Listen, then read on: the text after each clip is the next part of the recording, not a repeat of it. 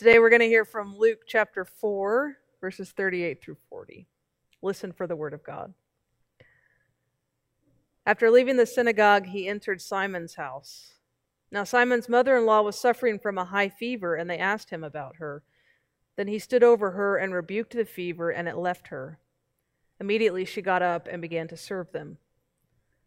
As the sun was setting, all those who had any who were sick with various kinds of diseases brought them to him, and he laid his hands on each of them and cured them.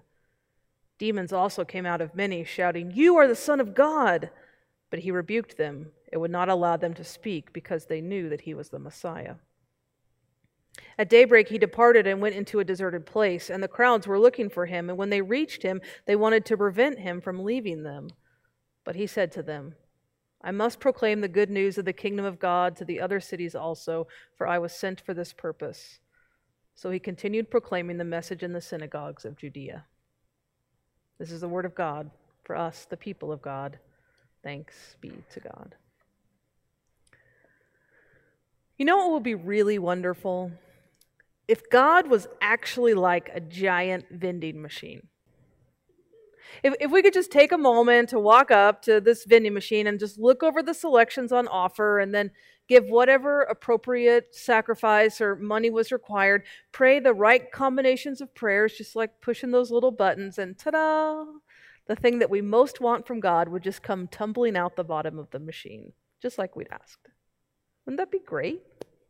If we could just say, God, what I really need today is some inspiration. There's a sermon coming up. I need some inspiration today. How about I pray that A14 prayer and I just wait for the perfect idea to show up? Or really, God, what I could use today is some joy. Let me give you $100 and I'll pray that C7 prayer with a very sincere heart, and just expect my heart to instantly overflow with joy. Or let's see, actually what I really need today is some healing. Let me order that up with one of those long and arduous F12 prayers, plus 3 hours of community service, and I'll even pray this one on my knees for good measure, okay? And just wait for you to give me what I need, God. If God were really like a giant vending machine, that would make things so much simpler for us. But God is not like a giant vending machine. I don't think you needed me to tell you that. The Bible promises us that the power of prayer is strong, and it can even accomplish seemingly impossible things, but nowhere does the Bible tell us that we can just order up what we want, just push the right combination of buttons, and when we want it, God will give us exactly what we ask for. That's not the way prayer works. Which is tolerable, I think, when we need something like inspiration or joy, but what about when we need healing? When we need healing, we usually feel pretty desperate, and we want God to act. How do we pray to God for healing, and what can we expect God to do in return? And we're spending some time these weeks here after Easter talking about words in the Bible that have a particular resonance for our world struggling with this pandemic. If you've missed any of these sermons, by the way, you can go back to our sermon podcast. You saw something about it there in the slides before worship. Just go to the live stream page and you can find the podcast with several of the last weeks, or it's on Apple, iTunes now, or Spotify, any place you get your podcasts. You can find it. And so you can go back and listen to what we've thought and talked about in terms of refuge and lamentation and consolation and neighbor. Today we've got a big word that asks us to wrestle both with the power of God and what it means for us to be a person of faith, and that is healing. Healing.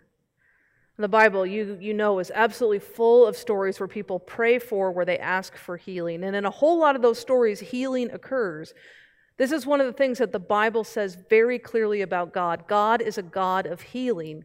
God wants to bring wholeness and health to the world. God has the power and the will to restore us and bring healing even in the most dire of cases. So over and over again in the pages of Scripture, people pray for healing, and sometimes healing occurs. And sometimes it doesn't. King David prayed earnestly at the bedside of his sick child. He slept on the floor next to his child's bed as the illness raged on, and in the end, the child died. In the Psalms, we have plenty of instances of people praying right in the midst of their trial, asking God for mercy, asking for help, begging, "How long, O Lord, how long must we wait?" And then the Apostle Paul, he had what he called a thorn in the flesh, some ailment that continued to afflict him, no matter how deeply he prayed for healing. I wonder if some of you have ever been like David or one of the psalmists or the Apostle Paul, down on your knees, even maybe beside the bed of a loved one who's suffering, asking for help, asking for hope, asking God for healing. Now, those are good prayers, really good prayers. I am all for offering up prayers asking for healing. I do it often myself as a pastor. And so I think that we should pray boldly and loudly and earnestly for God to bring healing whenever we suffer. I think we should pray for God to bring healing from illness of all kinds. We should pray for God to bring healing from addictions. We should pray for God to bring healing from depression and anxiety and bipolar disorder. We should pray for God to bring healing from racism. I think we should pray for God to bring healing from corruption. I think we should pray for God to bring healing from arrogance and pride and selfishness. I think we should pray for God to bring healing from all the things that ail us. We should pray to God asking to be made whole and asking to be made well. We just need to stay open to the fact that God might answer our prayers in a way we never expect. As much as I think we should pray for healing, I'm aware that sometimes Christians really get it wrong with these kinds of prayers. That we look to God sometimes as this giant vending machine, seeing it as some kind of simple transaction. Christians sometimes think, if I pray right, and if I'm good enough, then God will grant me healing. And if I don't do it right, or I'm not good enough, well, my family had to face this difficulty in the early 80s. Now, this is a story that I only know through my parents' retelling of it, because I was 5, and I was oblivious to pretty much anything other than the fact that my aunt was really sick, and my parents were really worried. My father's sister, his only sibling, was diagnosed with leukemia in 1981. And at that time, treatment for blood cancers was very different than it is today, and she got really sick really fast. Now, we lived in Wichita, and my aunt lived in Wichita too, and had for some time, but she went to a different church than my family went to, a church that was much more conservative, and a church that believed if a person prayed hard enough and earnestly enough, that they could be cured of anything. And so they prayed for my aunt. And they told her to pray, and they told her to pray a lot, and they told her to pray hard, and they told her to believe. And they gathered around her hospital bed, and they prayed, and they prayed harder, and they told her pray harder and harder, and believe that God could work a miracle.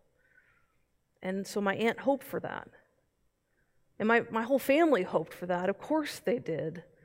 But my parents were so uncomfortable the whole time of the way her church seemed to be setting her up for healing as a test of her faith. Believe enough, they seem to say, believe enough and God will make you well. Well, my aunt didn't get better. She had a bone marrow transplant and she still didn't get better.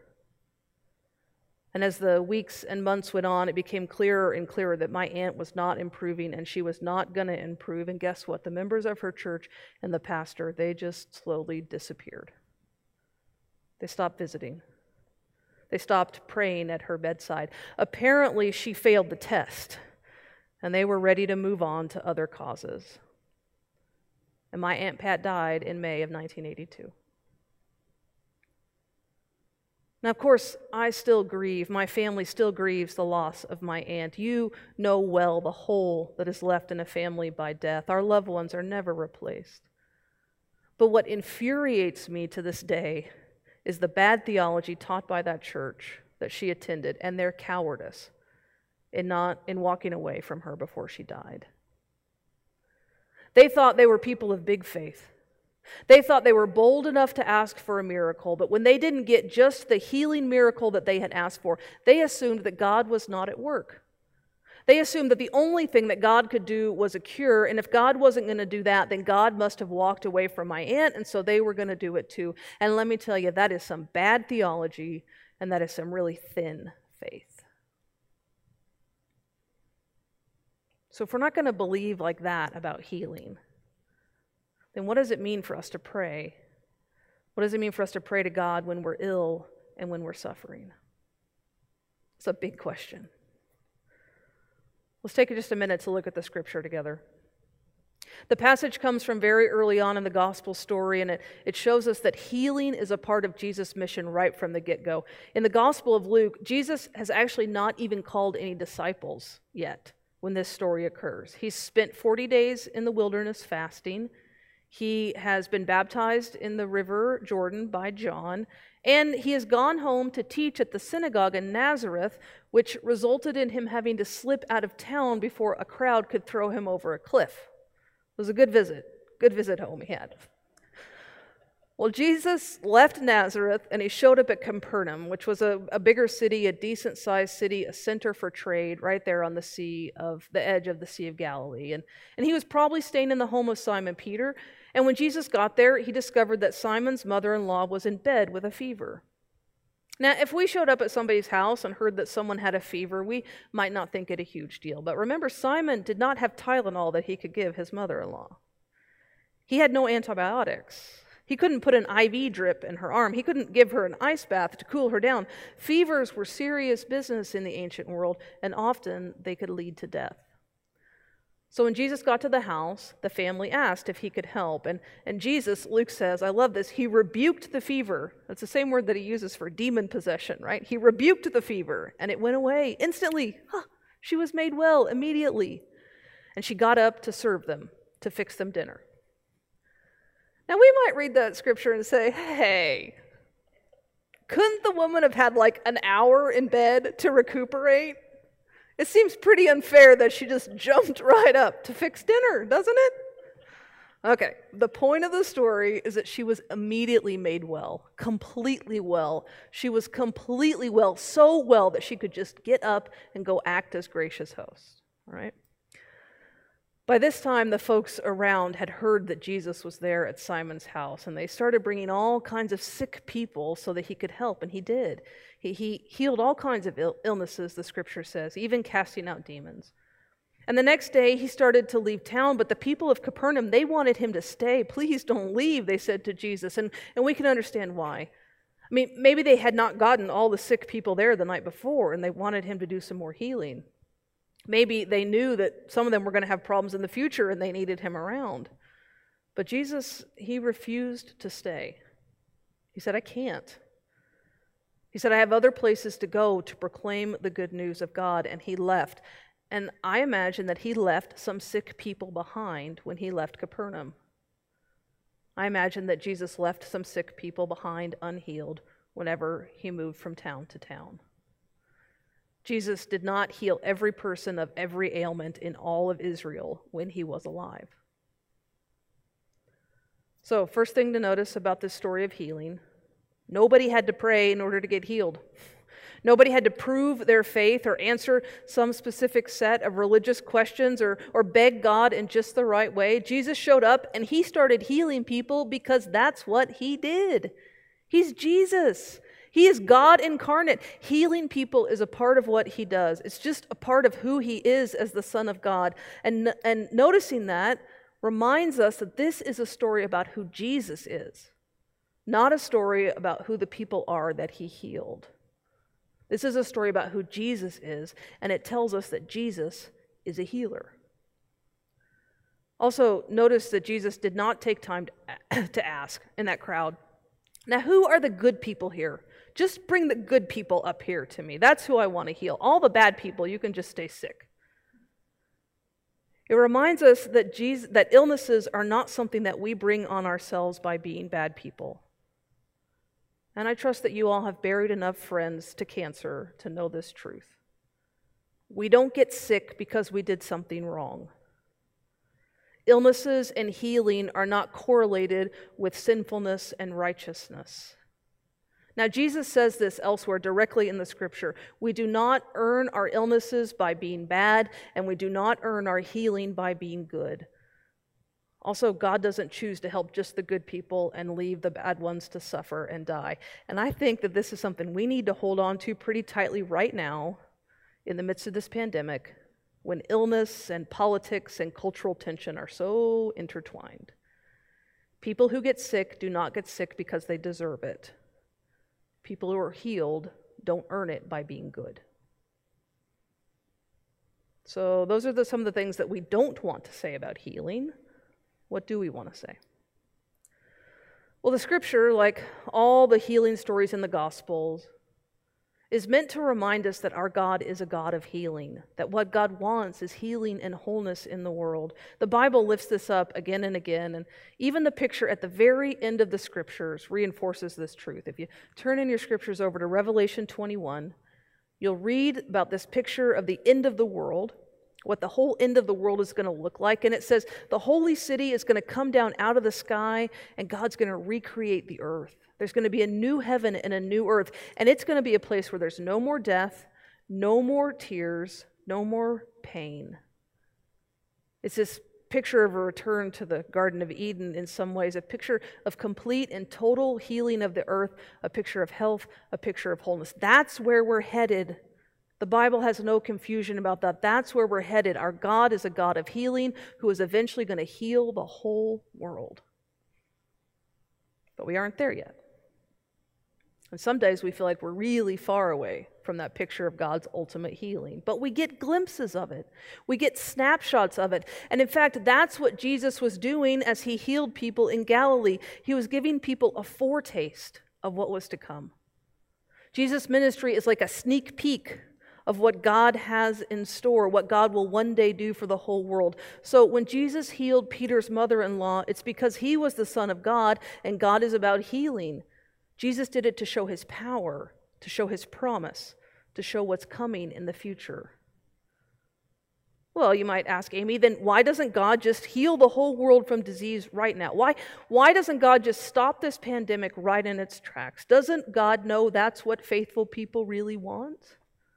Well, of course God knows that. And the honest answer is, I don't know why God lets illness and suffering continue. I don't know why God doesn't just stop this pandemic. But I do know that just because God hasn't stopped COVID-19 doesn't mean that God isn't doing anything right now. Because I know that sometimes God brings healing in ways that we can barely see or we can't expect. Lots of times God brings healing through the works of doctors and nurses or first aid kits like Rebecca had, like medication and bandages. Sometimes that's the way God brings healing. Lots of times God brings healing through scientists and public health officials.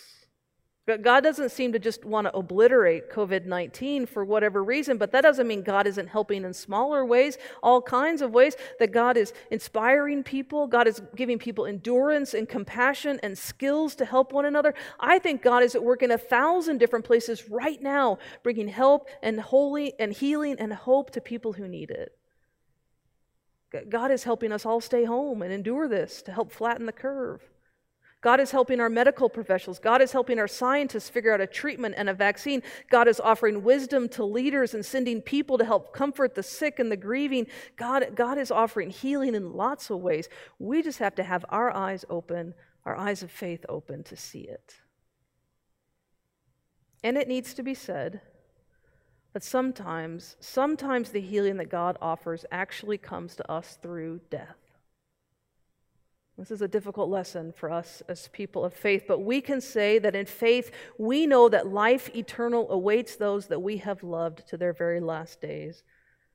And we know that God has promised joy and wholeness on the other side of our struggles here. And death, when we know a God who loves us without end, that is not the worst thing. And sometimes it's the only kind of healing that's left. So does that answer all our questions about healing and faith? Probably not. And I'm okay with that. I want to invite you to be okay with that too. I want to invite you to hold open that we don't understand everything about how the world works. or everything about how God works in the world. Sometimes miracles occur, and we can stand in awe of that when it happens, and we can thank God for that, and we can have our faith grow. And sometimes the miracle that we want so desperately doesn't occur. And we can still pray to God for help and hope and trust, and know that God will offer us a different kind of healing, one that allows us to move forward in faith. So in the week ahead, I want to invite you to join me in prayers for healing. Let's pray together this week, trusting in God's power to heal and God's desire to do that in all kinds of different ways. So pray with me for the work of our medical professionals. Pray with me for the work of our scientists. Pray with me for the work of pastors and chaplains and therapists around the country who are helping people heal in mind and heart and in spirit. Let's pray together for the healing of those that are suffering from COVID-19 and those suffering from loneliness or anxiety. Let's pray for healing for those that are weighted down with boredom or tedium. Let's pray for wholeness and for healing for those we know and those we don't. Let's pray trusting in our God of healing, waiting to see that good that God will bring in all kinds of powerful ways. Thanks be to God. Amen.